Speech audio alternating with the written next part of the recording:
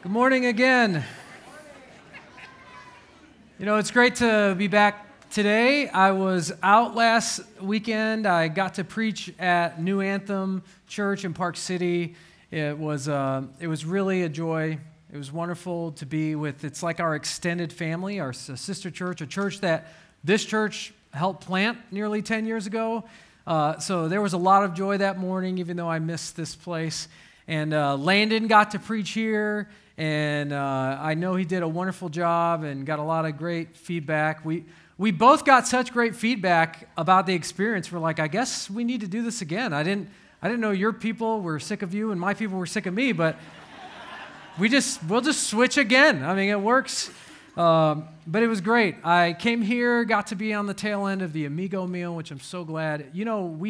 We raised more money than we did last year by $1,000, which was so exciting. Just to give that gift to them is such a joy. It is more blessed to give than receive, and that's really exciting. And then I didn't have anything to do the rest of the day except watch the Super Bowl. So that was super fun. Did you guys watch it? Yeah. Us and our 100 million friends got to watch the Super Bowl. And I do remember there was one moment of watching the game that a question came to mind, and it was this. Are the refs Eagles fans? Was that the right call? I mean, yeah, and you know what's great about technology now is they have video cameras placed in different positions in order to see a play from different perspectives. And the reason why they have multiple refs is also so that they can be at different vantage points so that they can see the play and make the right call. And it's called perspective. Perspective. Perspective is important. A definition of perspective is a particular attitude towards something or a way of regarding something. Put simply, a point of view. Perspective is a point of view. And do you know you can have the wrong perspective? I mean, everyone that's around me, when they disagree with me, I know they have the wrong perspective. I mean, I don't know about you. I looked up synonyms for the word perspective. Here's a few of them. Outlook, viewpoint, position, stance, angle, like the angle that you see something, slant, that's one of my favorites, slant, attitude, frame of mind, approach, and my favorite synonym for perspective, interpretation. Interpretation. Perspective is vital if we're going to know the truth and make the best decisions. And in the Bible, there are three perspectives. There's more than that, but there are at least three perspectives that are mentioned throughout Scripture that are important for us to understand the truth. Three perspectives, and all three of them are beautifully present and demonstrated in one story in the Bible. Now, they're demonstrated other places, of course, and we're glad for that, but there's one interaction that demonstrates three different perspectives in the Scripture, and we're going to look at that this morning. I want to read through the story because it's kind of a long story, and if you're not familiar with it, I just want you to know the Bible passage before we kind of, dissect it, before we piece it apart. I want you to hear the story, and I want you to imagine that all the characters in the story, all of them, have multiple perspectives on different things. And there's three perspectives in particular that we're going to be thinking about this morning, and that is the perspective of God. What's your perspective on God, on Jesus? The perspective you have on people around you. How do you perceive them? What's your angle? What's your slant? What's your point of view? What's your frame of mind, your attitude toward them? And then, probably the centerpiece of this story, not that it's more important than your perception of Jesus, but this is what hits home in the story. What is your perception of your own sin? I'll call it debt. What is your frame of mind and your understanding of your own debt? So those are the three perceptions. perspectives, sorry, not perceptions, perspectives that I'm going to go through this morning. So if you have a Bible, turn to Luke chapter 7 and verse 36. I'm going to read through the story, and then we'll go walk through it once again, noting the perspectives within the story. Luke chapter 7, verse 36. Then one of the Pharisees invited Jesus to come eat with him. Why? Why would he want Jesus to eat with him? Jesus entered the Pharisee's house and reclined at the table. And a woman in the town who was a sinner, what does that mean? I mean, isn't everybody a sinner? Why is it written that way? A woman in the town who was a sinner found out that Jesus was reclining at the table in the Pharisee's house. She brought an alabaster jar of perfume. What is that? What is an alabaster jar of perfume, if we're to translate it into our day? So she brings an alabaster jar of perfume and stood behind him at his feet, weeping, and began to wash his feet with her tears. She wiped his feet with her hair, kissing them and anointing them with the perfume. What kind of custom is this? Does this usually happen? What does this mean? When the Pharisee who had invited him saw this, he said to himself, "This man, if he were a prophet, would know who and what kind of woman this is who is touching him. She's a sinner." Jesus replied to him, "Simon, I have something to say to you." He said, "Say it, teacher." A creditor had 2 debtors. One owed 500 denarii and the other 50. Since they could not pay it back, he graciously forgave them both. So, which of them will love him more? Simon answered, I suppose the one he forgave more. You have judged correctly, he said to him. Turning to the woman, he said to Simon, "Do you see this woman? I entered your house. You gave me no water for my feet, but she with her tears has washed my feet and wiped them with her hair. You gave me no kiss, but she hasn't stopped kissing my feet since I came in. You didn't anoint my head with olive oil, but she has anointed my feet with perfume.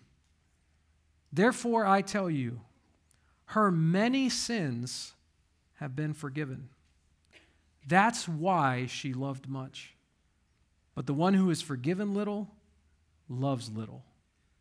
Then he said to her, "Your sins are forgiven." Those who were at the table with him began to say among themselves, "Who is this man who even forgives sins?" And he said to the woman, "Your faith has saved you. Go in peace." 3 perspectives. A perspective of your own sin, your debt, perspective of God, and perspective of others. You know, I read this story to my kids. If you're not familiar with me, I have 5 kids, ages 12, 10, 7, 5, 5. I have 2 twins at the end. We decided to, go big or go home. And so we just went home. That's all that means. But I shared this story with them. It's kind of a long story, so I got to read it through, kind of like a little devotional time together. And I read the story, and I asked my older 3 kids. Remember, they're 12, 10, and 7. And I mean, they're gifted, so they're more than your kids. But they're just 12, 10, and 7. That's what every parent says. 12, 10, and 7. And I read the story, and I asked them. I said, "Now, who do you relate to in the story?" And they're like, "Simon." "Simon? The Pharisee?" "Yeah, Simon." I said, "Oh, well, why do you resonate with him?" They're like, "Well," and I said, "He's kind of the bad guy, isn't he? Why do you relate to him?" And they're like, "No, he's not the bad guy." I said, "Oh, he's not?" "No, he's not the bad guy. He just missed it. He just didn't get it." And my 10-year-old is like, "Dad, sometimes we miss it." And I want to be like, "Yes, we do. We do miss it." Like, I saw it going a different way. I had to tell them the truth. I had to be like, I always feel like I really relate to the woman in the story. And my 7-year-old daughter, who is a daddy's girl, says, well, that's kind of arrogant, isn't it? What? What? No. And I'm telling you, it was humbling. That conversation did not go like I thought it was going to go. And it was refreshing, although humbling, to hear them relate to the story and say, you know what? This guy, he missed it. And he did. They were right. And my kids didn't want to look at him as the bad guy. You know what's so ironic about that? One of the main teachings, one of the main doctrine found in this story is to not look at the other person like the enemy. And I missed it. And I learned it from my kids. It was so great. It was such a beautiful moment. So now I'm ready to preach it to you. So I'm going to pray. I'm going to pray because we're going to walk back through it. If you're taking notes, the outline is just the 3 perspectives. And you just notice it throughout the story. It's not chronological. You see the different perspectives in every moment. But I'm going to pray, and you're welcome to pray with me. Heavenly Father, we love you, and we want the right perspective. We want your perspective. We want to understand the truth. We want to look at one another. We want to look at ourselves. We want to look at you as we ought. And so we pray, would you humble our hearts and allow us to see the truth in this story. Thank you for the way you treated that woman. I'm sure I'll meet her one day, but I thank you for not treating sinners as we deserve. You are so good to us, and we pray that you would make this truth, that you would make our hearts like good soil, that we would receive it, and this truth would bear fruit in our lives. We pray this in Jesus' name. Amen. So, back in verse 36. Then one of the Pharisees invited him to eat with him. It's Jesus that's inviting him, and we don't know why he's inviting him.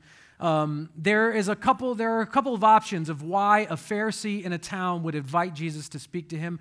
One of the big ones that a lot of people would understand is Jesus at this point in his ministry is famous. He's been performing miracles. He's been preaching and teaching. At this stage of his ministry, a lot of people have heard about Jesus. And so he's somewhat famous. So a guy like Simon, this Pharisee, don't get him mixed up with Simon Peter, Simon the disciple. That's not the same person. Simon was a common name in their day. So this is a different Simon. He's a Pharisee. Likely he lives near Capernaum or maybe Nain. That's around the chronology of the story. It's not exact. It's hard to know, but it's around that Galilean ministry area. And so he's in this place, and this guy invites him. Likely he's inviting him because the Pharisees at this point in Jesus' ministry were suspicious of Jesus and wanted to catch him in a mistake. They wanted to catch him in a lie. Jesus was so famous at this point, his preaching, they wanted to get rid of this preacher. They wanted other people to not like him because the world did not accept Jesus when he came. They were not for what he was for because he came truly with a heavenly perspective that they did not understand. And so this Pharisee Simon is likely just wanting to catch him. He's curious, he's interested, and you can tell a little bit about that because of the lack of hospitality he shows Jesus throughout the story. So he invites Jesus over, and Jesus comes in and he reclines at the table. Now, don't imagine Simon's house like your house. This is not a 21st century modern home. This is a Middle Eastern first century home. So this Pharisee Simon probably had like a nicer type home, but his table wouldn't necessarily be inside his house. A lot of times they had a courtyard. Imagine it's like a porch and a patio area in front of their house. There would be a gate that you would come in. There would be the courtyard, which they would have. We think of it as furniture, but there would be furniture type stuff. There'd be a very simple awning type thing, not made of stone. It wouldn't have lasted, so you don't see those in archaeology, but he would have an awning of some sort, and then that's where the table would be. So Jesus comes in. He probably doesn't go into the inner part of his house. He's probably in the courtyard, this big table, this dining table, and it wasn't a table like our tables. This table was short. It was close to the ground. It's called a triclinium. It's not like the tables where you sit down at. You have to relax and lean over. Most people leaned on their left side to use their right hand, and so Jesus was likely leaning on his left. He was there reclining. That's why they say recline and not sit. He's leaning at this table, and he comes in, and there's no hospitality shown to him, we find out. And a woman in the town who was a sinner found out that Jesus was reclining at the table in the Pharisee's house. And it was easy for her to find out. It's not like a mystery secret. It's not like people wouldn't know. Again, the courtyard was somewhat public, and people would want to know, the famous Jesus, who's he eating with? He's eating with Simon. Let's go check him out. And so multiple people, which you read later in the story, there's others present there at the table. There's around the table in the courtyard. So she finds out Jesus is going to be there. Now, we also learn from the story that she has already met Jesus. She has already had an encounter with Jesus, because later Jesus says the reason why she came, the reason that she's acting in such a way is because she has been forgiven much. So at some point before this woman who's a sinner, and I'll explain that, this woman has had an encounter with Jesus and has been forgiven of her sins. She feels the forgiveness. Now, Luke is this gospel writer. If you know the history of Luke, Luke's a historian. He's a doctor. He's pretty smart. The way he writes this language, the way he writes this gospel is very chronological. It's very detailed. He uses more colors and things like that than anyone else. He also writes more about women than the other three gospels. So Luke has a favor toward women in his story. And in this story, he uses what we would think of as a euphemism of saying, now there was a woman in the town who was a sinner. Now that's in English that we have, a woman in the town. In this language, it's a town sinner. That's how it's constructed. This is a city woman, a woman of the night. We don't know exactly what her sins are, but the impression is she's a woman that gets paid to be with people. That's the kind of impression that it is. She's that kind of woman. She hears about Jesus eating at this guy's house. She's already had an encounter with him, and she comes. She brought, verse 37, and she brought an alabaster jar of perfume. Now, if her occupation is what we think it might be, perfume is her main way for business. That's how she gains clients. And alabaster is really neat. If you don't know what alabaster is not the perfume. Alabaster is a rock. It's a mineral. It's very soft. It's pliable. You can carve it really well. And so alabaster was used for smaller projects or statues, or sometimes like we think of it as pictures. They make it out of alabaster because alabaster stone is beautiful. It's a little translucent. That means a little light comes through. So if you have a jar and the sunlight comes in, it looks like it has dark brown veins. You can see pictures of it online if you want. When we went to Israel, the church in one of the churches in Jerusalem, there's a church called the Church of All Nations. On the outside, it has these beautiful parts of the outer side made of alabaster, and the light comes through, and if you're inside the church, you could see it. It's not stained glass, but it's like that, made out of stone. It's beautiful, and it's expensive, and it's fragile. Anything that's very fragile and beautiful, and it takes time to carve and make it artistic, is considered valuable. When this lady brings this alabaster jar, what she is bringing is the most valuable monetary physical thing that she owns. Likely one of the few things that really belong to her. And it's filled with expensive perfume. So that's what this woman brings. And she stood behind him at his feet. Now, remember, a triclinium, this lower table, Jesus' feet is resting behind him. I don't want to do it up here because it looks awkward, but like imagine I was laying on the ground and my feet were behind me. She's not underneath the table at his feet like our table and our chairs. Don't have that picture. She's behind him and she starts crying. Really crying. She has this moment of, again, it's about forgiveness. She feels so forgiven that she can't stop weeping. She's a sinful woman. She's made a lot of bad decisions in her life. She's got a bad reputation. But this man has forgiven her of everything. And it brings her to tears. So many tears that she could wash Jesus' feet with them. You know how many tears it takes to wash some nasty, dirty feet? That's a lot of tears. I mean, in their day, your guest, your host should bring you a small basin. They had so many different amounts. They're all homemade, so we don't know how much water would normally be used, but it's at least about a quarter of a gallon. There's a water in a basin that you would give to your guests so they could wash their feet. It wasn't a ton. Like, we would want to use 3 gallons of water and you replace it every time because we're rich and we don't live in the desert. Back then, it was different. So they would reuse some of that rinsing water. Well, anyway, he gets no water from his host. And she starts weeping, and her tears are hitting his feet. And she kneels down, and she starts taking the dirt and the stuff off of his feet. And then she wiped his feet with her hair. Now, for the average Jewish woman, it is not customary to let down your hair in public.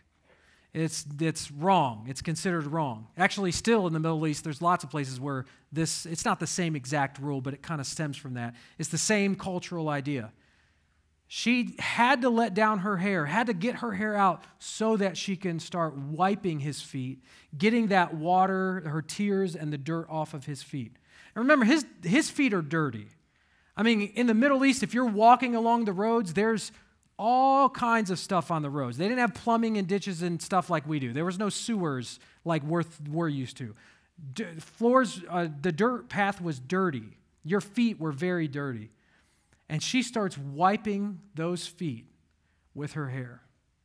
Now, I want you to imagine this. What is her perspective about who Jesus is?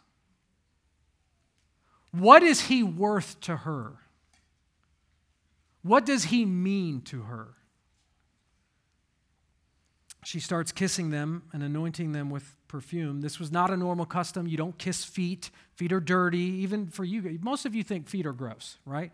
Imagine these kind of feet that have been outside with sandals, not closed shoes.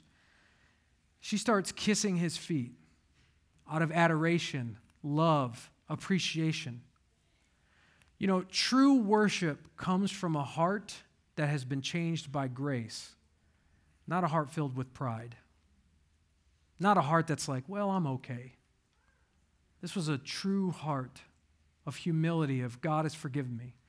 And so she washes his feet with her tears and wipes them with her hair. Her perspective about Jesus is he's worth all of this. Then verse 39. When the Pharisee who had invited him saw this, he said to himself, this man, if he were a prophet. Now let me just stop you right there. The way that this is written in such a way that it means it's not possible that he's a prophet. To be a little nerdy with you for a moment, in the language that this is written in, there are 4 classes of conditional sentences, conditional statements. There's one where you could say, instead of the word if, you use the word since. You could be like, since he's a prophet, this is going to happen. That's a conditional statement. It's not a right now it's happening. It's, hey, since this is true, then this. There's a second way of doing it to where you say, if this were really true, which it's not, then this would happen, which it's not going to happen, and it's not true because he's really not that. That's this second-class conditional sentence, if you're curious about that kind.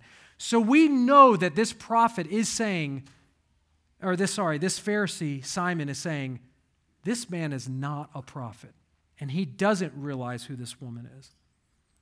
This man, if he were a prophet, would know who and what kind of woman this is who is touching him. She's a sinner. What's his perspective about Jesus? What does he think about Jesus? And on top of that, what does he think about her? What does he think about the woman? You know, his thought of a prophet would, a prophet wouldn't let this sinful, dirty woman touch him, because if she touches him, he's unclean. You don't want to be going around with this kind of person. You can't have them touch you. And so he's thinking to himself, she wouldn't do it. You know what else is really cool in this story? He doesn't just say if he knew who she was, does he? He says to himself, if this man were truly a prophet, he would know who and what kind. You see how he's exposed? You know, it's not kind to divide people into kinds. That's called judgment. That's called bias. If he knew, he only saw her as a sinner. He only saw her for what she did. You know, when you view people through the lens of their failures, by definition, you have a faulty picture. If you only see people for what they are, based on what they've done, you will never see them for who they are. And if you don't see someone as a who, you will treat them as a what. And that's what the Pharisee did. He was looking at her through the lens of what she did wrong. His perspective was skewed because he only saw her through her sin. That's the only way he knew how to treat her and see her. He was cynical. He was critical. He was judgmental. He thought he was better than she was because of what she had done. So a question that this raises is, how do we view the people around us? What's your perspective on the people around you? Do you have a filter, a lens in which you see people only from one thing they did, maybe? Maybe it's a couple things they did. Maybe they're in your life right now. You have loved ones, or you have people in your family. Every time you think of them, the way that you think of them is what kind of person they are, not who they are. Maybe there's someone in your life, the reason why it's hard for you to love them is because you only see them as a what. And it's based on something they've done wrong. Jesus replied to him, which this is ironic. So this guy thinks Jesus is not a prophet. Jesus is about to show how prophet he is by knowing what Simon was thinking to himself. Simon, I have something to say to you.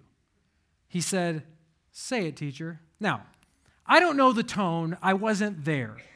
But I don't think Simon was like, oh, you have something to tell me? Please tell me more. I'm just an open book with you. I just want to learn all that you can tell me. I doubt he had that kind of attitude. The way that the scripture demonstrates it is, I could imagine Simon there like, well, say it, teacher. Notice he won't call him a prophet. That has been the reputation around town. This is a prophet. He's like John the Baptist. This guy speaks for God. He speaks the truth. We need to hear him. Simon doesn't think so. So he calls him a rabbi. There's tons of rabbis. There's bad rabbis all around. This doesn't mean he's honoring him. It's kind of like, say it, rabbi. Like, go ahead. If you got something good to say, I'll see. I'll see if I like what you say. I'll determine if what you're saying is really worth learning. Say it, teacher.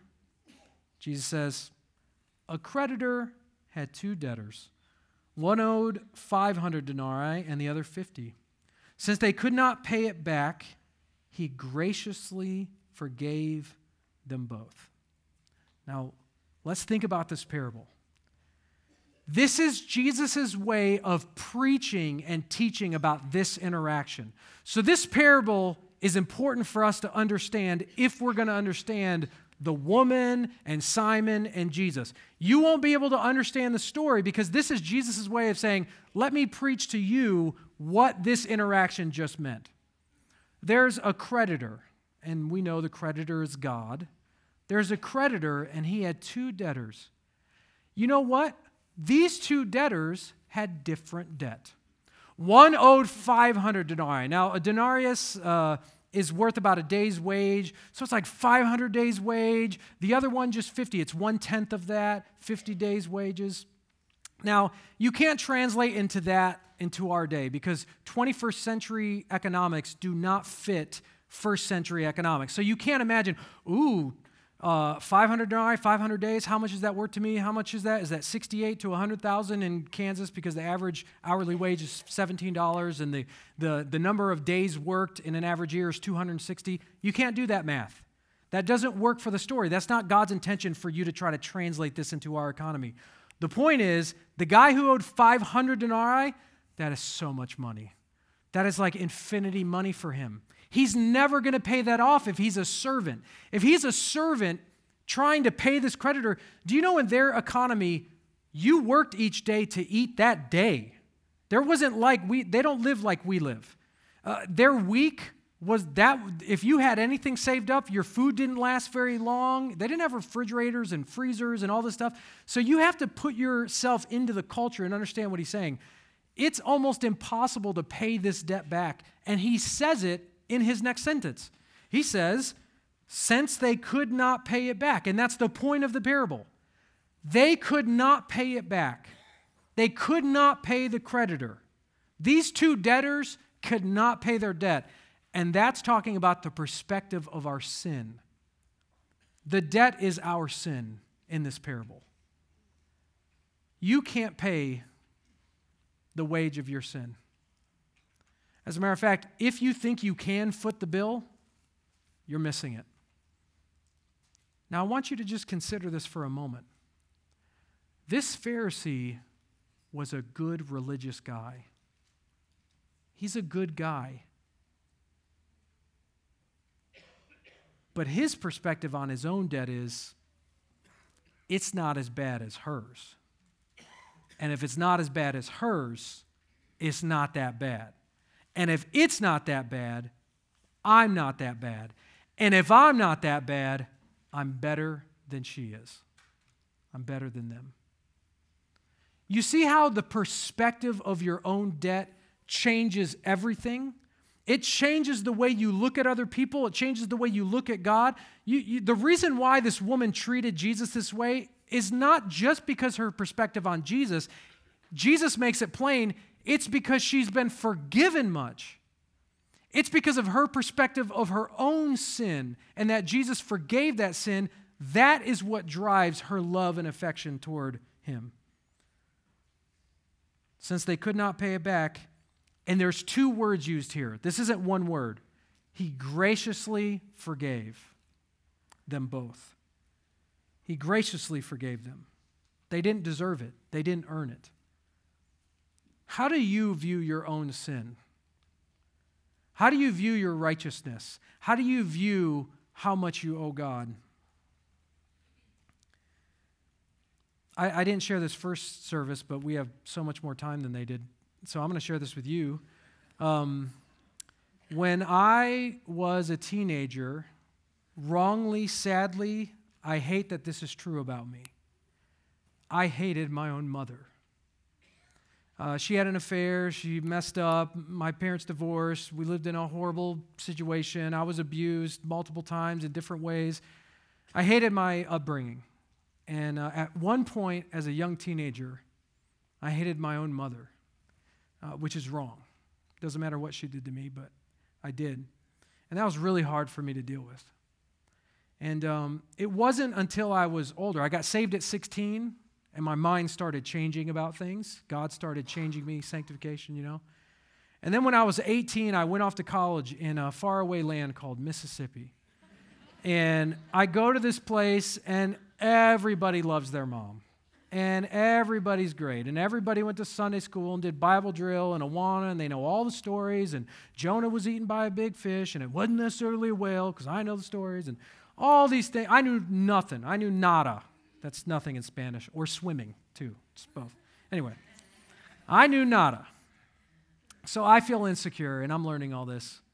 And I started reading through the Bible for the first time. I loved it. I couldn't get enough of it. I could have eaten it.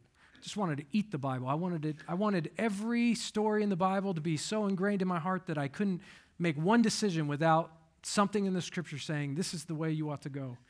And anyway, I read about forgiveness, and I read about this woman, and I thought, man, the point of the story is this woman is in no more debt than the Pharisee. They both can't pay, right? It didn't take any more blood from Jesus' body to pay for her sin and his sin. And a theology about sin, I love theology because it helps us understand God.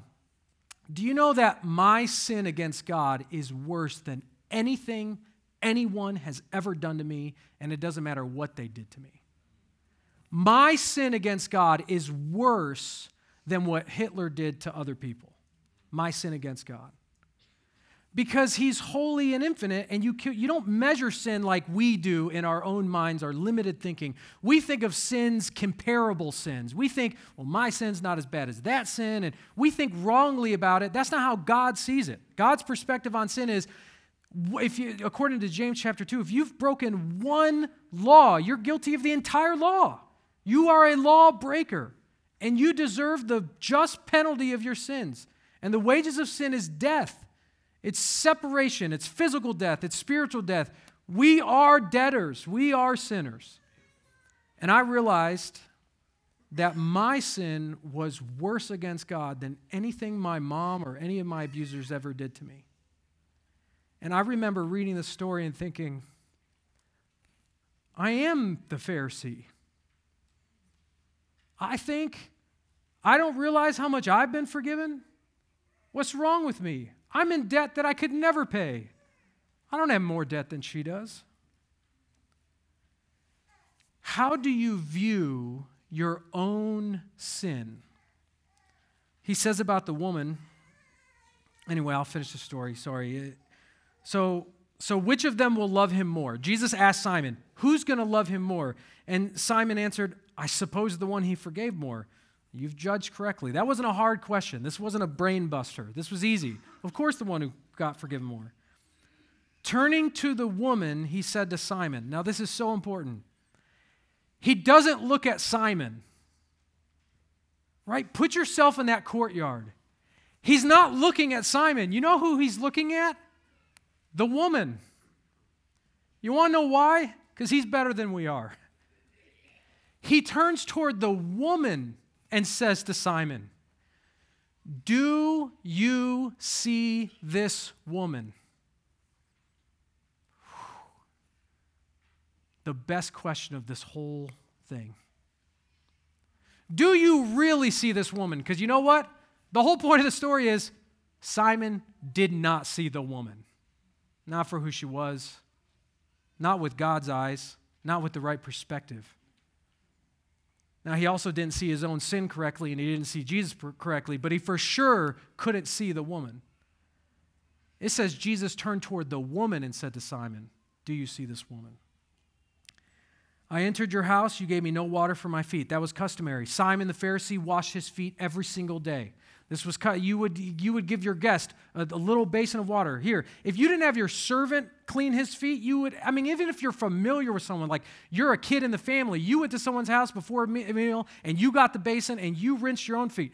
Everyone washed your feet. Simon was very disrespectful and put off by Jesus in a way that he didn't even give him water for his feet. This was customary. It was like he was saying, you're not going to be here long, you're not that important, let's just get to business. I entered your house, you gave me no water for my feet, but she with her tears has washed my feet and wiped them with her hair. Her perspective about who Jesus was and about her sin drew her to this. You gave me no kiss, but she hasn't stopped kissing my feet since I came in. It was customary to give kisses like on the cheek to people that you welcome in. It was a sign of honor and hospitality. It was normal. Why wouldn't the Pharisee be like this? Because his perspective about Jesus and himself and his sin was skewed. He didn't see Jesus for what he really was, and he couldn't see himself for what he really was. She hasn't stopped kissing my feet since I came in. You didn't anoint my head with olive oil, but she has anointed my feet with perfume. Olive oil, it was like their makeup of the day. If you lived in the desert and you were dry and crusty and rusty every time you came in, just the culture that they had, they would give each other olive oil you would put on your face. When you go to a meal, you don't want to look like you just ran a marathon. Sure, you live in the desert, but you want to be presentable and you want your skin to take a break. So it would be customary to give your guest some olive oil for their face. It's like makeup lotion type stuff, their crusty, rusty, sun-ridden face. And so you'd give it to them because that's the right thing to do. And Jesus is like, you wouldn't even do that. Cheap olive oil. Olive oil was so common in their day. They used it for lamps. They used it for healings. They used it for medicine. They used it for lotion. They used it every day, all the time. Olive oil was everywhere. But that perfume, that was special. That was not as common. And Jesus says, you wouldn't even go as far to give me olive oil, which is customary, and she has anointed my feet with this costly perfume. Verse 47, therefore I tell you, her many sins have been forgiven. That's why she loved much. She knows how much she's been forgiven. What is your perspective on your own sin? On your wrongs? Stop thinking about hers. Stop thinking about theirs. What is your perspective on your own sin? That is going to determine real worship in your life. Whether you can see Jesus for who he really is and whether you can see other people the way that God sees them. Amen. Those who have been forgiven much love much. Those who have been forgiven little love little. You know what's crazy? This Pharisee needed just as much forgiveness as the woman. He just didn't know it.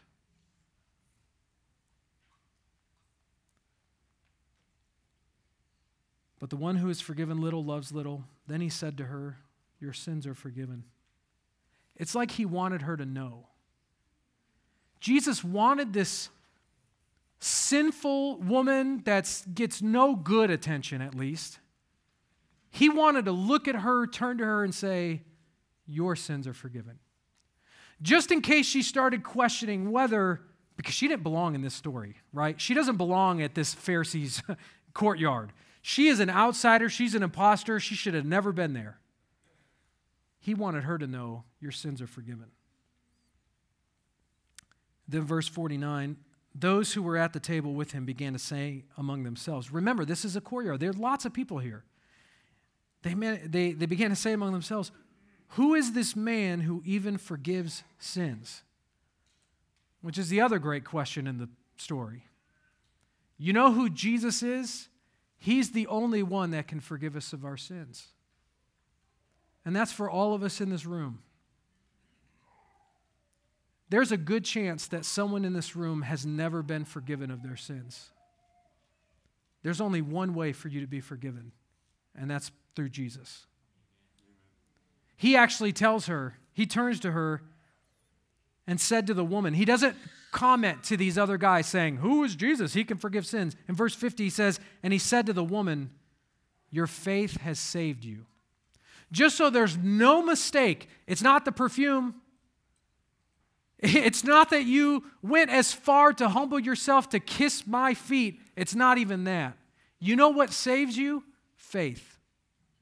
Putting your trust and belief in Jesus, the only one that can forgive you of your sins. You can't do enough righteousness to be forgiven. You need to place your faith in Jesus. Repent and believe. Turn from your sins. Realize this is not right. This is wrong. I deserve death for this. I deserve punishment. I'm putting my faith in Jesus. He's the only one that can forgive me. Your faith has saved you. Go in peace. Peace is what the people around us need. It's what we need. What is your perspective on your own sin, on who Jesus is, and on others? Because the others out there, we need to go to them and show them this great love so that they can understand forgiveness. That Jesus died and he offers freely a gift. It is a gift if people would receive it. Heavenly Father, thank you for this time. Thank you for your love. Thank you for the way that you treated this woman. It's so vital for us to understand the truth about our own sin, that we have a debt that we cannot pay, and only you can graciously forgive us. We are like the Pharisee and the sinful woman. We need your forgiveness. And we pray that you would use us to show that forgiveness and love. What you offer to this woman, would you empower us through your Spirit? Would you open the door for your word as Paul prayed? Would you use us to be your hands and feet that other people would come to know you, the real you, the one who forgives sinners? We love you because you first loved us. We pray this in Jesus' name. Amen.